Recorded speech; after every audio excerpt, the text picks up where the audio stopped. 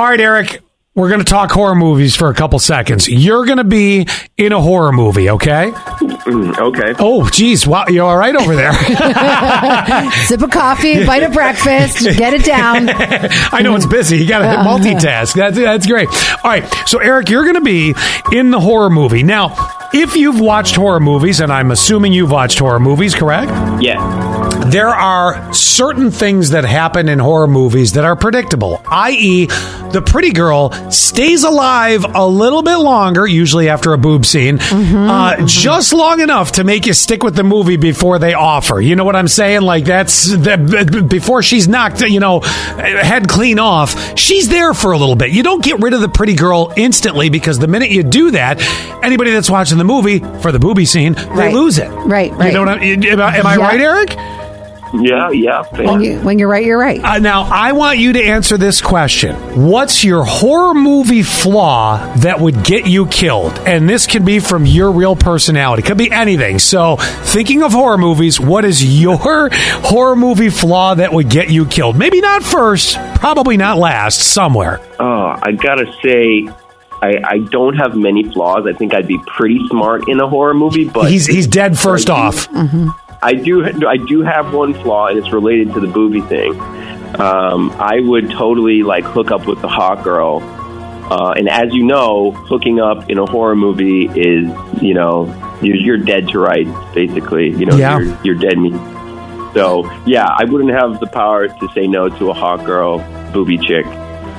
And you know what it would be? It would be the knife blade would go through her first and then straight into you. And it would be like, boom, boom, you're both off. You're probably in a football jersey. What's that? You're probably in a football jersey. Oh, sure. Yeah. Donald Duck in it. Yes.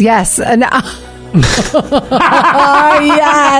Can I tell you what mine is? Yes. I can never remember and find my car in a parking lot. I mean, I will go into the grocery store.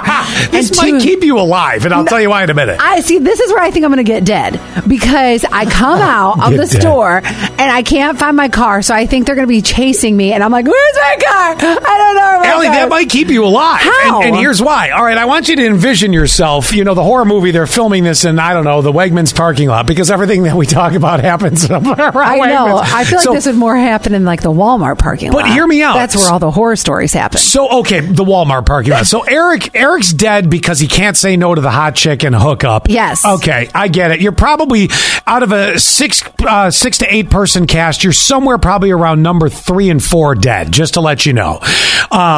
So at any rate, and I can hear the line in the movie too. After the knife goes through her before it gets to him, he goes, "Why'd you stop?" And then the knife goes right into him, and they're dead. You see how it plays out. Yes. Now back to Allie for a minute. I really need to start writing movies. Yep. So back to Allie for a minute. Grocery store. So here's how you're going to stay alive. So you're being chased by a gaggle of insane clowns out of Walmart, which is quite frankly very possible, right? Sure. And what they're doing is they're taking their newly found wiggly teeth and they're throwing them like spears at you to kill you. This is how you're going to die. Right.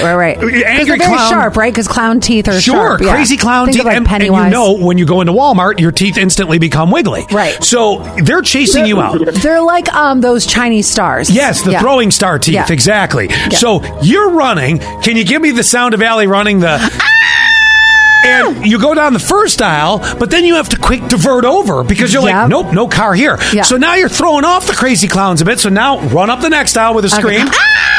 And now you're still alive. And wait, you're going to dart over across 3 handicap spots that people are really not handicap parking in. They jump over the person on the little scooter. Yes, jumping over the person on the motorized scooter. So give us that sound. With the scream. Oh, there you go. Too. Now you're in your 5th aisle, running down, clicking your clicker, trying to unlock your car, which you finally...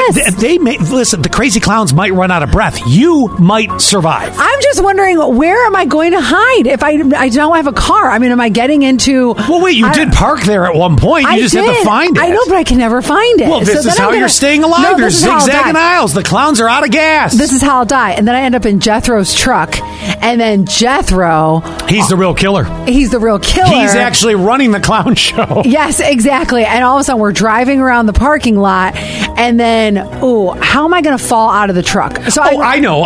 Yeah, go ahead. He's going to take the turn rather quickly, and you're going to tumble into the basket of one of the motorized scooters and break your neck. and I'm done. Eric, I have a very disturbed mind. Have you noticed that? I have noticed. I think there's a very terrible bee horror that's going to spawn from all this.